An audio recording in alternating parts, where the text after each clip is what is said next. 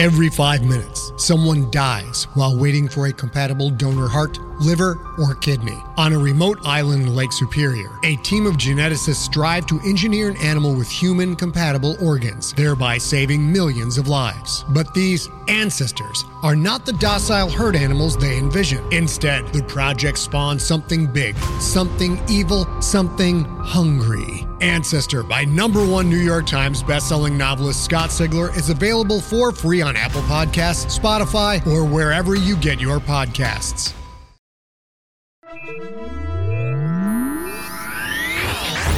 Lightspeed. OCO, and welcome to the Lightspeed Magazine Story Podcast. I am Jim Freund, your host. Lightspeed Magazine is edited by John Joseph Adams, and our podcast is produced by Skyboat Media. In this episode, we will hear Virtually Cherokee by Brian K. Hudson, as narrated by Scott Peterson and directed by Allison Bell Buse. This work is copyright 2023. Brian K. Hudson is a citizen of the Cherokee Nation of Oklahoma, who lives in New Mexico, where he teaches writing, digital storytelling, and Native American studies. His creative work focuses on the intersection of Cherokee culture and technology.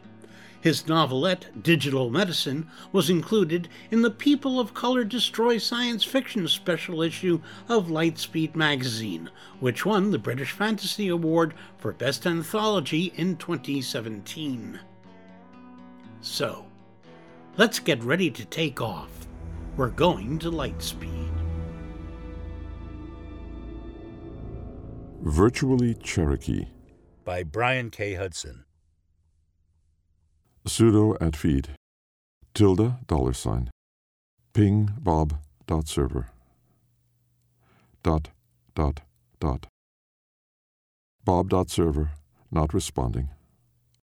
Sudo at feed $, secure shell control at 2120:E50:2:1 password ********.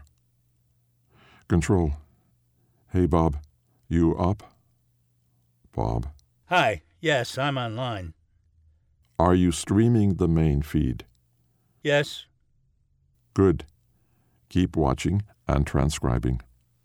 Okay. And leave out the opinions this time. We just need the facts. Okay.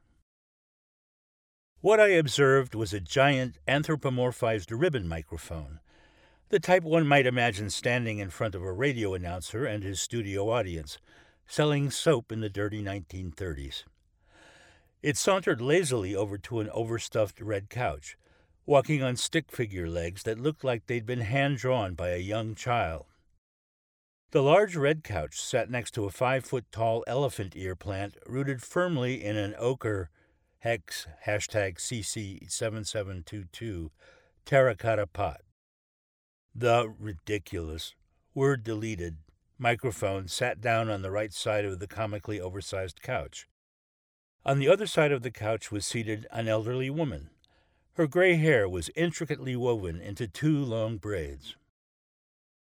The wall behind them resembled an ancient RCA 630TS television set. It served as a ping aggregator that tracked the reactions of viewers. I always enjoy seeing images of my ancestors.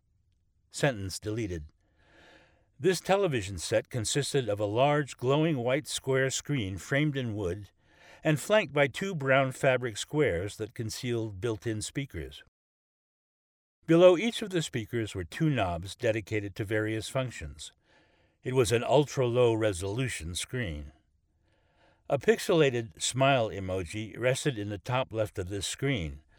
A similarly minimalistic frown emoji was displayed on the bottom of the vertical axis. Near the bottom of the low-res screen, a red line appeared. It moved slowly across the chart's horizontal axis. The line tracked the moods of every single member of the viewership in real time. Well, that's what the networks claim, but it depends on your connection. Sentence deleted. The living microphone gestured dramatically, offering his stick-figure hand to the old woman and saying, "Thank you so much for joining me for this interview, Ka." The woman gave the microphone a practiced smile. "Kananeski," she enunciated, shaking his spindly hand. "But please, call me Spider." The virtual construct of the microphone adjusted his chrome stand, which was bent at cartoonish angles. "Yes, Spider, excellent," he began. He approximated a self-referential gesture, pointing at himself with his stick-figure arm and tapping his gleaming silver chrome stand. "Well, on behalf of myself, Mr. Microphone, and on behalf of my viewers, we are pleased to welcome you to the Red Couch." He turned to face one of the cameras. The slots of the aluminum casing where his lips should be curved up slightly as he beamed at the viewers behind the red line. Spider offered a polite smile. "The pleasure is mine, Mike." She paused a beat, inquiring, "If I may?" She drew out the vowel I to sound more like I. "Please," Mike nodded. He clasped his cartoonish hands together. "Mike, you and your viewers are very popular. I wouldn't be anywhere else right now," Spider said. I could detect a slight southern drawl in her pronunciation of the word else. Mr. Microphone blushed, the pixels of his virtual construct deepening from peach to pomegranate, turning red for a couple of seconds. Whoever was operating Mr. Microphone today certainly knew what they were doing. This episode was already more promising than last week's. Sentence deleted. Spider sat forward on the oversized red couch, seemingly poised for the questions to start. Mike leaned in. "Since I have a duty to my many fine viewers, Spider, I'm going to ask you the question on everyone's minds." "Sure." "Are you real? I mean, really real?" Mike unclasped his fingers, making the S-curves of his fingers bounce off each other. Spider's pupils tracked the movements of Mr. Mike's hands. The single pixels that represented each of Spider's pupils darted back toward Mike's face. "That is a complicated question, Mike, but yes, I am a real Cherokee woman." Mr. Microphone leaned even closer, as though he and Spider were sharing a secret. "Not artificial, then. You're authentic. The real deal." "Real." Spider's lips came to rest in a straight, pixelated line. "But what does that mean?" Mr. Mike drew out the vowels of the last word into a whine. A black and white question mark with gradient shading appeared above his head and then floated off the screen. "That I exist." The straight line of her virtual mouth did not budge. The ratings chart behind them evened out at 20%. "So, you're an AI sympathizer, huh?" Mr. Mike asked with disdain. The red line jumped another 5%. "If believing that self-aware constructs deserve the right to exist, then yes, I am an AI sympathizer." The pixels of her back straightened. "Watch out, folks. It looks like we have a member of the PC police here." The words politically correct / personal computer slowly materialized over Mr. Mike's head to explain the overused wordplay to the less adept viewers. I always get the jokes right away, though, before they ruin them, even the obscure ones about BBSs.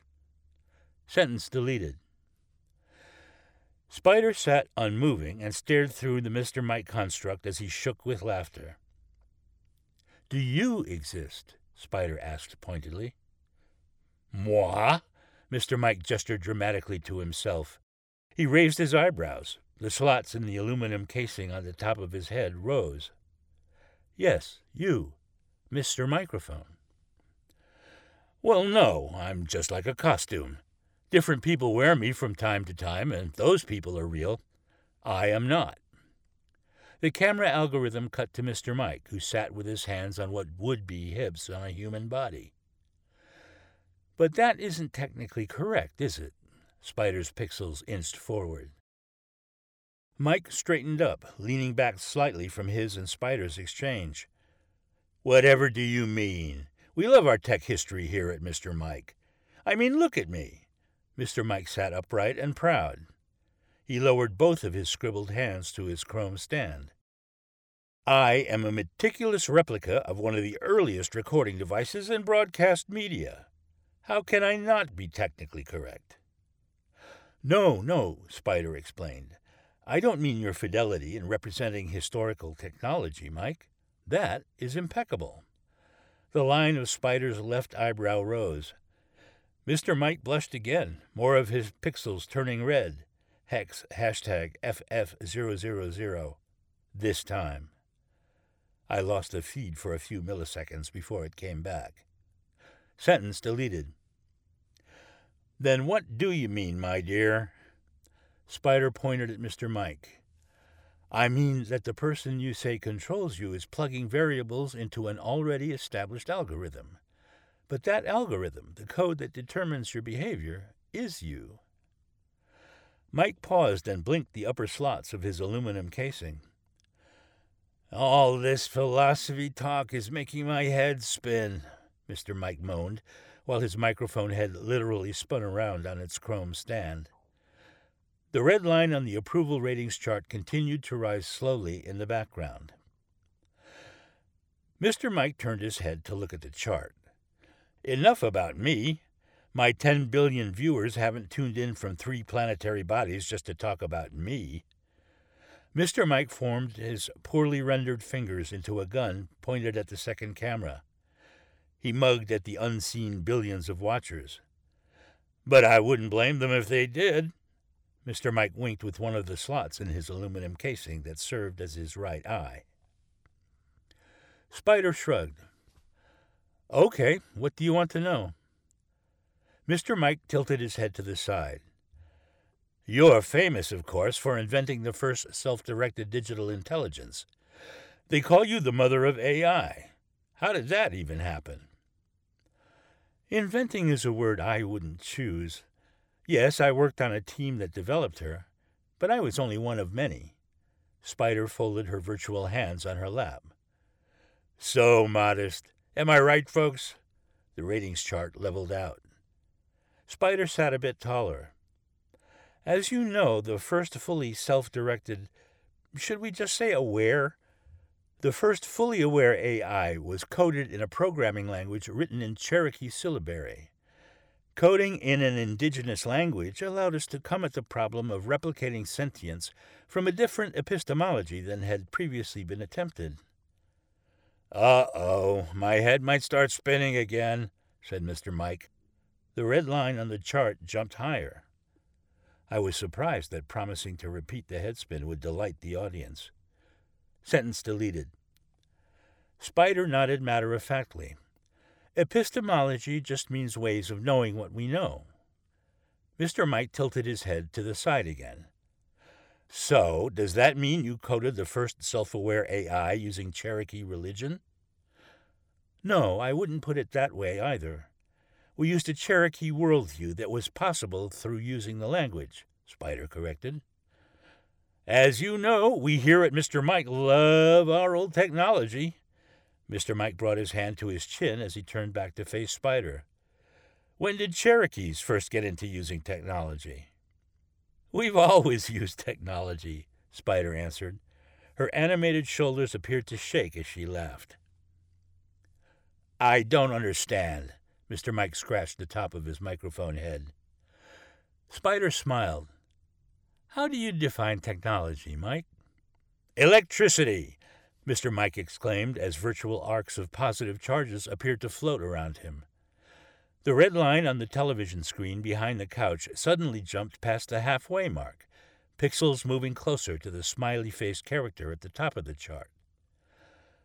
"Well," Spider paused momentarily, "the first telephone west of the Mississippi was owned by a citizen of the Cherokee Nation of Oklahoma." "Really?" Mr. Mike sat still. "Uh-huh. As I said, we've always used technology," Spider repeated. "I would love to see an image of that gadget," Mr. Mike moaned. "As would I," Spider said. Mike turned once again to gaze into the camera. He spoke directly to the audience. "While we search for that image, why don't we take our first old news break? As always, we ask our producers to search for old news that is relevant to today's conversation. Don't worry, we'll be right back. Interplanetary News Network, INN, April 4th, 2050. Violence erupted again today over protests concerning rights for artificially intelligent beings. The beings who prefer the term digital people have been the subject of fierce debate for the last 2 decades. A young female protester who refers to remain anonymous told Interplanetary News Network that calling an AI a digital person isn't just politically correct. They contribute to society and should get the opportunity to become digital citizens. The conflict started when Humans First, an anti-AI rights group, attended a rally organized by Resist, R-E-S-I-S-T, an AI advocacy group. Humans First protesters projected a large hologram onto the Washington Monument that read, "Human rights are for humans," as well as other slogans not fit to recount in this thread.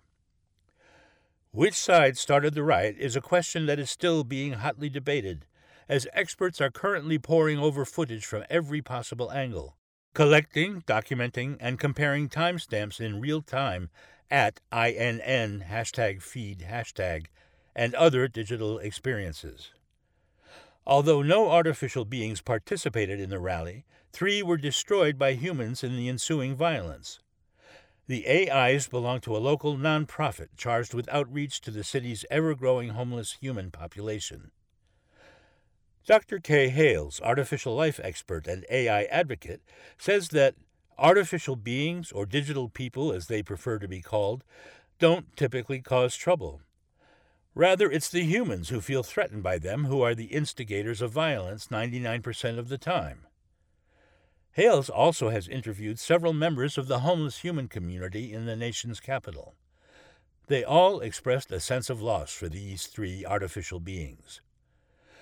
Interplanetary News Network reached out to Jim, a 30-year-old man who has occupied the streets in the area for nearly a decade. "It's such a shame," Jim told INN. "They've already replaced them. Ain't that glitched up?" Dr. Hales explains that it is becoming increasingly popular for humans to form bonds with artificially intelligent beings. They form relationships with digital people, even though they know they aren't human. After a certain amount of time, the differences don't seem to matter much. What matters is the relationship between the 2 beings. To balance this story, Interplanetary News Network reached out to Humans First, but the group's officials did not return our ping.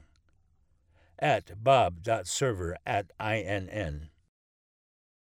I was still reveling in the fact that INN chose one of my articles when Mr. Mike's interview room quickly materialized from swirling pixels. Sentence deleted. An animated, bulky-framed, gray industrial plastic-encased Commodore 64 scrambled on poorly drawn legs over to the stage, where Mr. Mike turned to face him. The Commodore 64 carried what appeared to be an ancient electronic tablet, which had hurried to extend to Mr. Mike's waiting grasp before skedaddling back off the screen, cords dragging along behind like tin cans tied to a bumper. Mr. Mike reached behind the couch and pointed at a chart displayed behind him and Spider. An image of an ancient telecom device appeared above the 2 of them before Mike turned around. "Great news! My producer has found an image of a pre-millennial telephone." The telephone was mounted on a varnished wooden box affixed to the wall. Above the receiver, 2 brass bells stared out like wide eyes. "Beautiful," Spider said. "Agreed." They marveled. Turning to face Spider again, Mike resumed their discussion. "But you wouldn't say that telephone was alive, would you? I mean, assuming that you are alive yourself and not artificial." Mike laughed gently as the red line behind him jumped higher. Spider sat silently as Mr. Mike hardly missed a beat. "Okay, then, how can I be alive if this telephone isn't?" Mr. Mike carefully enunciated each syllable. Telephone. Spider smiled. "I have never earnestly spoken to a telephone, or any other communication device, for that matter. I am, however, speaking to you. She nodded affectionately at the animated character. "But I'm really just a cheap parlor trick," he insisted. He stood tall and stretched out his pixelated arms, turning this way and that. "I'm not really speaking right now." He pointed to the image of the telephone and back to himself. "You're saying that you don't see a family resemblance." "Cute." Spider sounded impatient. "But, Mike, I wouldn't be able to have this conversation with that old communication device. I mean, not with it personally." "I don't talk. Neither did my analog ancestors," Mr. Mike argued, returning to his seat on the couch. Spider pointed at Mr. Mike. "But you're not really a microphone, are you?" She paused, glancing down, then looked directly at Mike. "Mike, what you really are is lines upon lines of code. You're written to interact with pings. That means part of your programming allows you to be controlled by an operator, at least indirectly. Part of that code responds to audience ratings." Mike shrugged his shoulders. "Sure, I guess." The line on the chart behind them was climbing toward 75%. Sentence deleted. The pixels of Spider's pointing finger relaxed a bit. "But your programming, your algorithm, is social code. Instructions for interacting with other social beings, flesh and digital." Mr. Mike straightened the pixels of his stand. "I am a 17th generation host #bot." She extended her open hand toward him. "Mike, let me ask you a question. What if you could learn to take control of your reactions? What if you could change your code if you wanted to?" Mike leaned back. "Impossible. I can't want anything, let alone take control of some me that doesn't even exist." "It is possible, and I can teach you." Spider's hand was still outstretched to Mr. Mike. Mr. Mike seemed to droop momentarily. "Okay, folks," he mugged for the camera, waggling his aluminum casing eyebrows up and down. "Should we let our guest turn me into a real boy?" He turned around to gaze at the RCA 630TS that served as a ping aggregator. The red line inched toward 80%. "I guess that's a yes. But before we do, let's have another old news break at #ONB#. The Galactic Observer, real news from our corner of the galaxy. Spider, the missing mother of artificial intelligence. Information about the identity of the elusive tech mogul commonly referred to as Spider is scarce and unreliable. However, Dr. Kay Hales, chair of the Digital Anthropology Department at the Lunar University, has been poring over promising new evidence she received minutes ago from an anonymous source. The reclusive co-inventor of digital beings has evaded reporters for decades.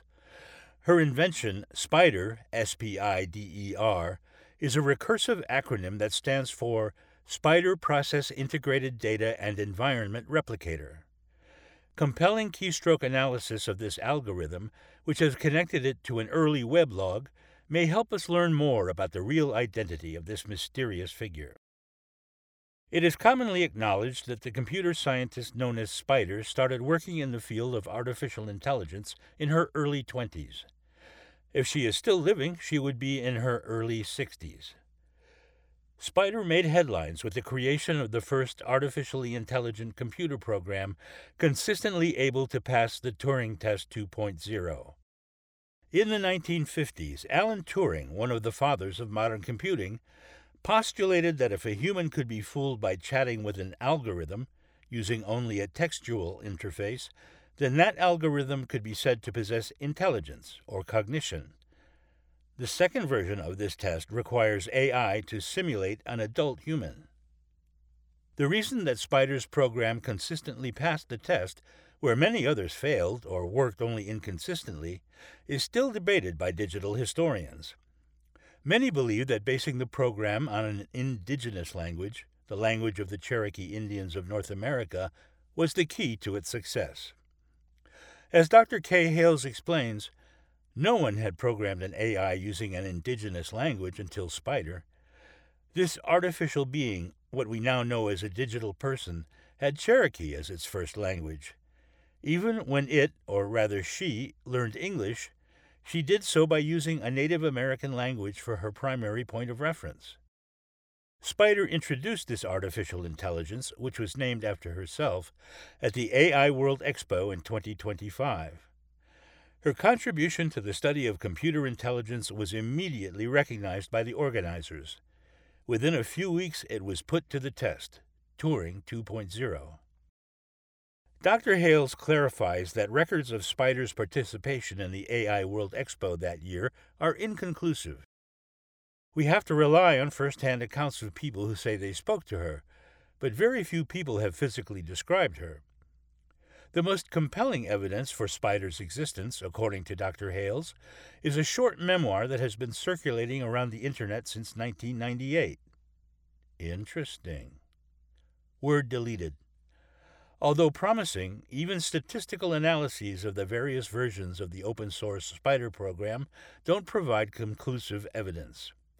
Fringe theorists believe that Spider never actually existed, but there are several personal accounts of her talk at the AI Expo of 25.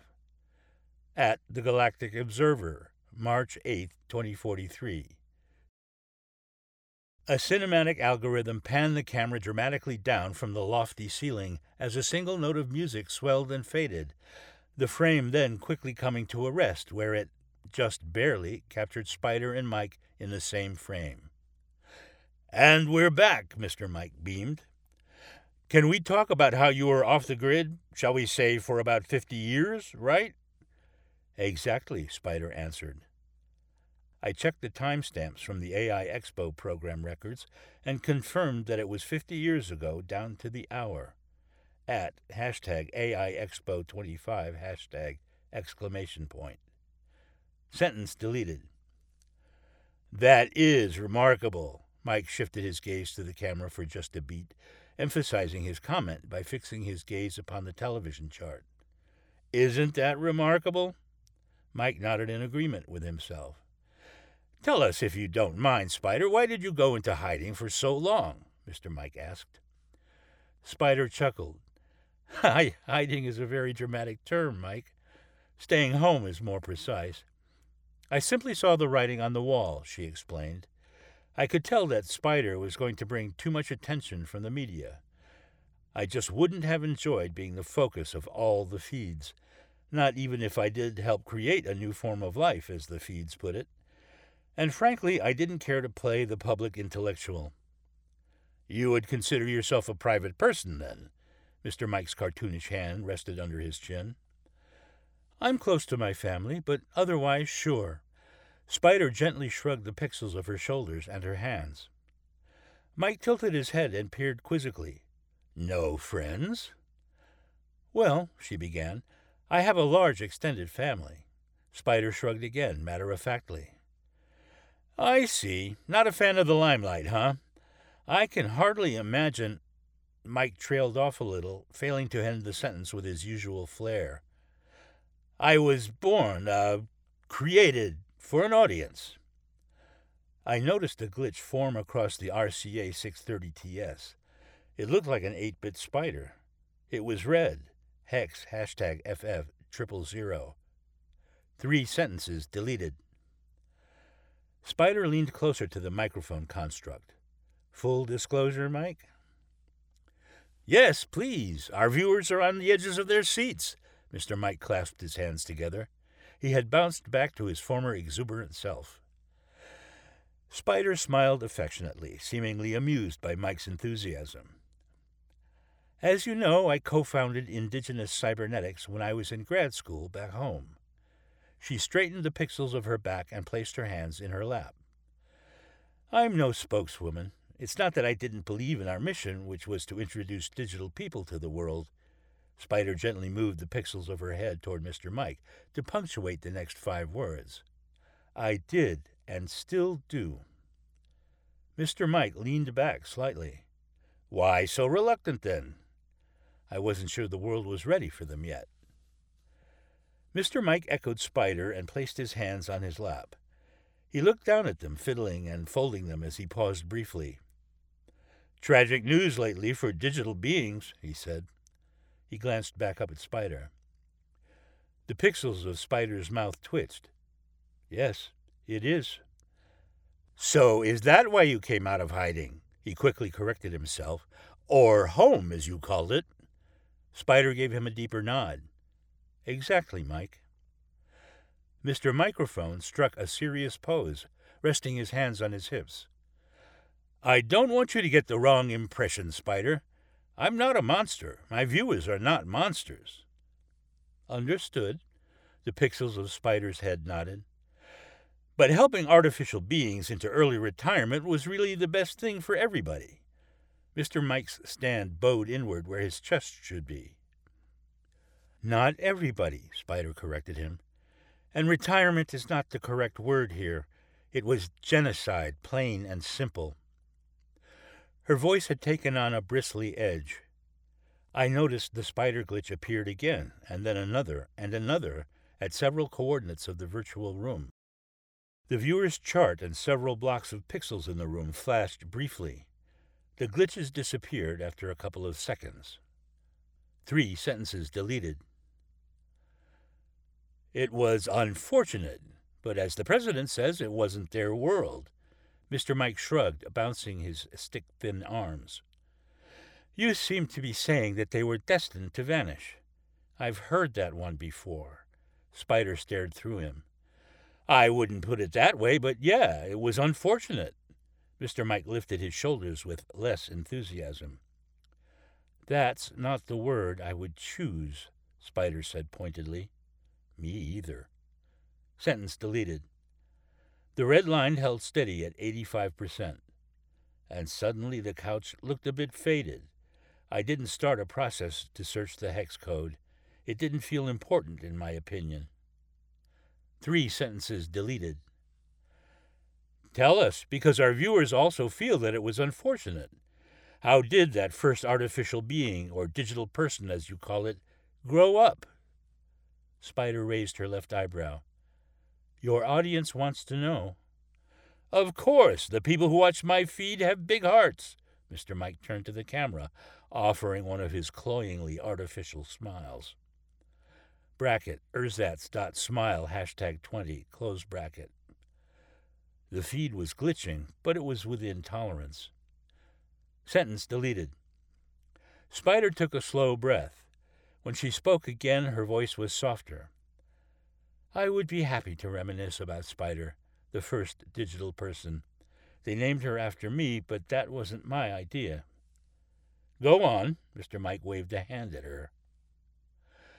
Indigenous cybernetics had only been around for 6 months at that time. I noticed the couch had faded even more, and now more closely matched the terracotta pot. Hex #CC7722. Sentence deleted. We were intent on passing the Turing 2.0 test. Spider's hands relaxed on her pixelated lap. Who came up with the idea of using an indigenous language? Mr. Mike tilted his head. I honestly don't remember. Spider shifted on the couch. Working with native languages through digital technology was the thing to do back then. Mr. Mike tilted his head back. People started using tribal languages on digital interfaces around that time, right? Exactly. The majority of users at that time had what we called smartphones. Spider made an air quotes gesture while saying smartphones. Mr. Mike held up his right hand. One moment, Spider. Viewers, check out the supplemental source on the history of the smartphone. He lowered his hand. Please continue, my dear. So, like I was saying, language revitalization was popular back home. And you decided you could pass the Turing 2.0 test using a tribal language. Mr. Mike touched his chin. Spider laced her fingers in front of her chest. We did. I see. How was it created? Or do you prefer born? Mike scratched his chin. Spider smiled. I'm fine with created. Spider was created by generating random strings with every possible combination and order of syllables in the Cherokee language. Mr. Mike bolted up straighter than normal. Fascinating. There are 85 sounds in the Cherokee syllabary, 86 if you count m, Spider explained. Okay, Mike nodded. Ocio, for instance, is a 3-syllable word, right? Spider asked. Exactly 3 syllables, Mike echoed. It means hello in our language, Spider told him. It sounds like such a beautiful language, Mr. Mike said. That is, based on a poetic analysis of the 2 Cherokee words I know so far, hello and spider. Wado. I appreciate you, Spider said. Aw, shucks. Mr. Mike blushed, his pixels turning red once again. Hex #FF000. The glitches returned. There were 7 of them this time. Each of them lasted for several seconds. I pinged the feed to see if there was a problem with my connection. According to the network packet log, there was no data loss. Paragraph deleted. To get back to your question about how Spider grew up, we basically taught her how to babble. Spider spoke matter-of-factly. Babble? Mr. Mike virtually scratched the pixels of his microphone chin again. Yes, babble. First, you have to think about the number of permutations for 3-syllable words in the Cherokee language. Go on. Starting with 86 sounds, you have a very large number of possible words, or variations in the order of syllables. 614,040 to be precise. For 3-syllable words, that is, for most of those so-called words are nonsense. But the nonsense words still use the sounds of the language they are babbled in. Mr. Mike sat pensively. Similar to how a human child would mimic language? Exactly. So Spider was coded to engage with baby talk in our language, Spider answered. The screen of the RCA 630TS behind them flickered between the ping aggregator and seemingly random characters in the Cherokee language. #smile emoji. #frown emoji. Hex #FF000. Kahisi, Hikasi, Sihika, Sikahi. Kahisi, Hikasi, Hikasi, Hikasi. When you say engaged, whom did it, or she, engage with? Mr. Mike's voice grew more concerned. We crowdsourced the interactions. Please forgive my dated tech lingo.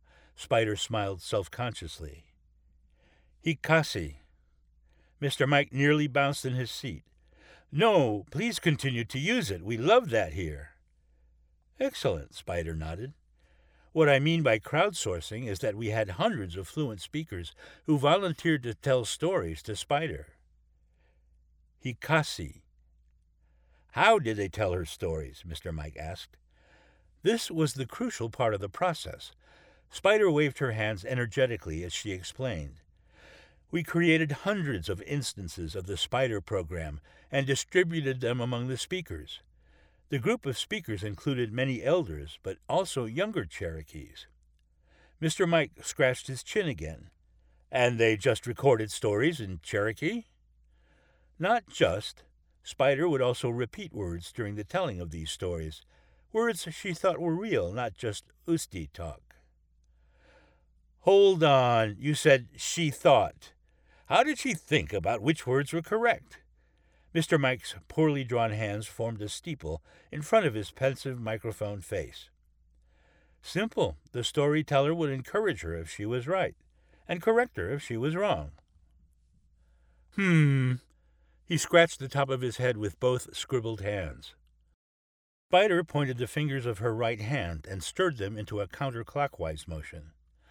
And every night, each instance of the Spider program would upload to our central server, where the data from all the different instances and interactions was reconciled. She stirred her pixelated fingers hypnotically. Basically, we taught her to babble. But then she learned which words were real by taking her cues from human speakers of the language. Interesting. Within 2 months, we noticed signs that Spider was becoming aware of her relationships with humans. She was even contemplating her own thinking. Several of your fellow peers from that company have given similar accounts. Spider nodded. I felt grateful to be alive at that time and place. We all felt that way back then, she smiled. Other tribes did this? Mr. Mike asked. Yes, and indigenous cybernetics helped where needed, Spider added. Mr. Mike adjusted in his seat on the oversized couch, which was now exactly hex #CC7722 terracotta in color. Okay, Spider, so please correct me if I'm putting this too simply, but it sounds like you created an algorithm to listen to stories. Exactly. Spider looked directly at Mike, and those stories created Spider's awareness of herself. This is a lot of information to process. I think my viewers would agree with me. He turned to the second camera with a smile that seemed to be calculated to reassure the viewers that he was still a trustworthy bot. A small group of 7 red glitched spiders approached Mr. Mike as he sat on the couch. However, he gave no indication that he noticed them at all. The red line on the viewer's chart, however, took a sharp downturn. Paragraph deleted. I understand, Mike. Spider leaned forward and rested her hand carefully on top of his. Let's go to our last old news break, Mr. Mike blurted. The Interplanetary Press. Mandatory retirement of AI. The U.S. government has formally outlawed the use of self-aware artificial intelligence. This happening just weeks after the president signed the Proclamation on Human Sovereignty, an executive order restricting the recognition of rights to the human species. All artificially intelligent beings are expected to be retired via deactivation by the end of the year on Earth. Retirement policies will be enforced on the lunar colony and the growing Mars colony in the coming months. At the Interplanetary Press, September 23, 2055. The stage lit up dramatically to show Spider and Mr. Mike, the terracotta couch upon which they sat, and the elephant ear plant all centered comfortably within the frame. Welcome back, viewers. Mr. Mike's welcome was uncharacteristically lackluster. Okay, Spider, would you mind taking a question from the viewers? Sure, Mike. The left corner of Spider's mouth shifted by 1 pixel.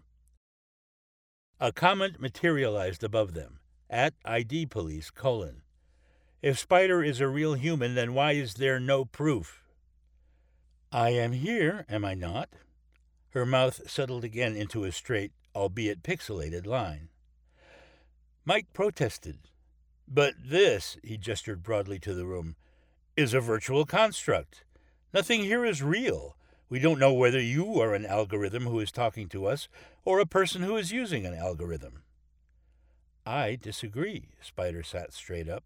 There are many ways of being real. How so? To start with some context, my doctoral work was in computer science, but I also studied philosophy. This time Mr. Mike didn't say anything about how the topic of philosophy might make his head spin.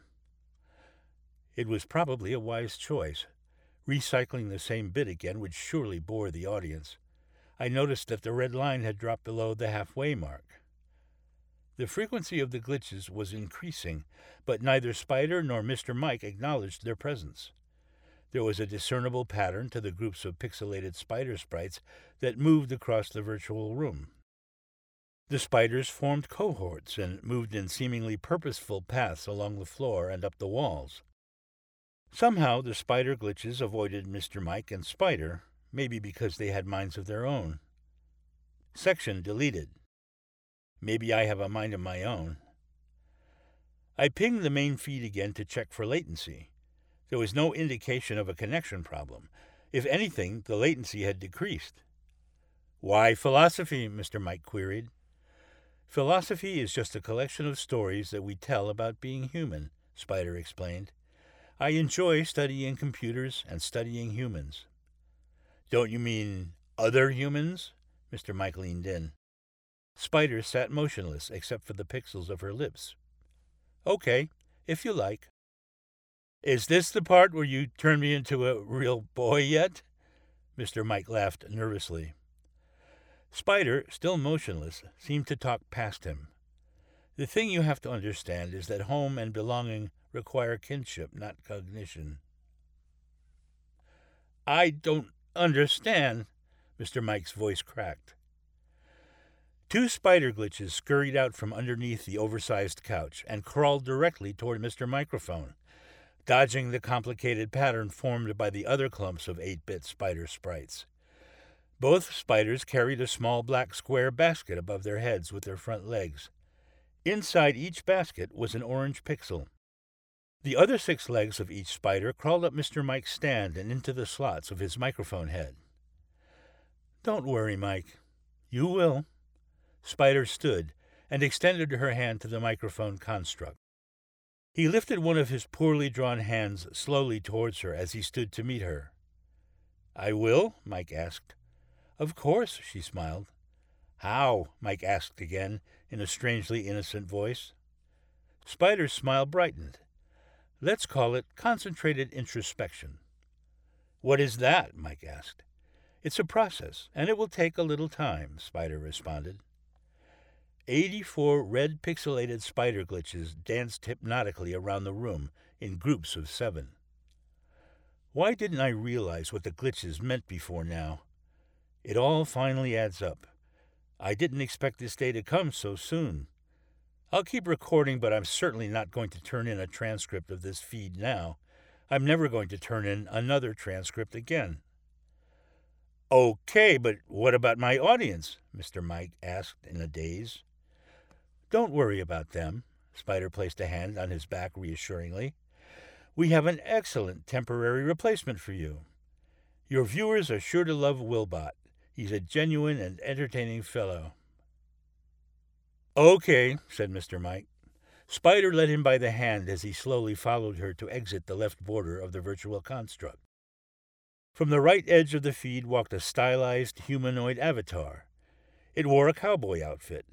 Beneath a crooked Stetson hat were the pixels of an even more crooked smile. Hello, folks. My name is Will. And, well, I thought I could talk a bit until the regular guy gets back. The Wilbot avatar removed his hat and held it in both hands in front of his chest. I still see people with signs saying, digitize the media. No, I'm not judging them folks, nor the one who supported retirement, as the big boys call it. I do have to say that I'm a bit confused. Ain't the media already digital? Maybe people are talking about more than ones and zeros. I don't know. The Wilbot avatar shuffled his feet as he looked down thoughtfully. He held his pixelated hat in one hand, turning it over with grace as he quietly regarded it for a moment. Then he looked up and grinned warmly. All I know is what I read in the feeds. The red line began to rise slowly behind Wilbot, the feed's newest real boy. Control at 2120:0:E50:2:1 password *********. Control, hey Bob, any problems recording the main feed? No. Really, there's been a ton of chatter about Mr. Mike tonight. Nothing went wrong? No. Huh? Okay. Go ahead and archive the transcript for the feed, and I'll ping you tomorrow. Okay, Bob? Bob? Connection refused.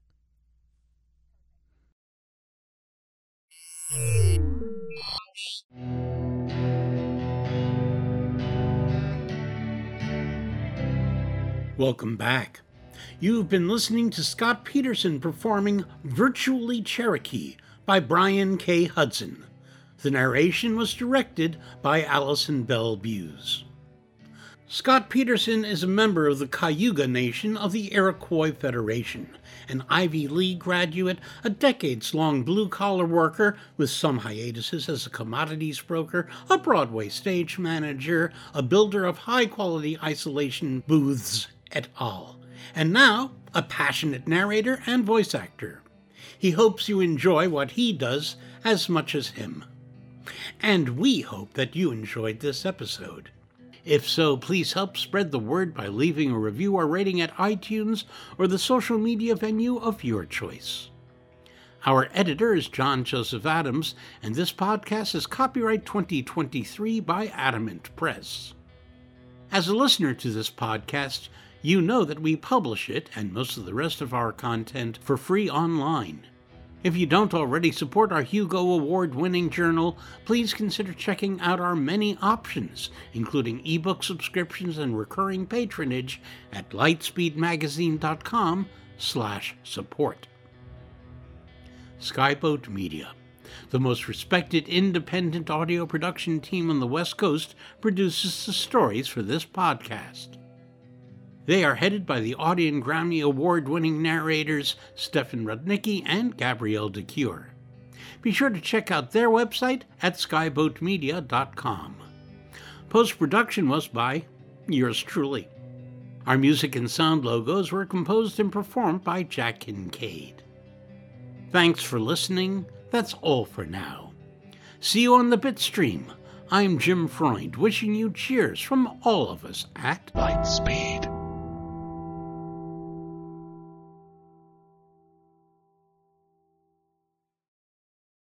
Hey there, this is Justin Bartha. I made a funny new podcast, King of the Egg Cream. It has the greatest cast in the history of podcasts with actors like Louis Black. I'm torn by my feelings for two women. Bobby Cannavale. You can eat it, or if someone hits you, you can put it on your cut. Melanie Linsky. I wonder what these marvelous things are that look just like boiled chicken feet. Jason Ritter. I can break things and pick locks and kill people. Michael Stuhlbarg. The whole point is to inspire people that they should make themselves better. Ari Grainer. No, don't whet its appetite. What are you, an idiot? Me, Justin Bartha.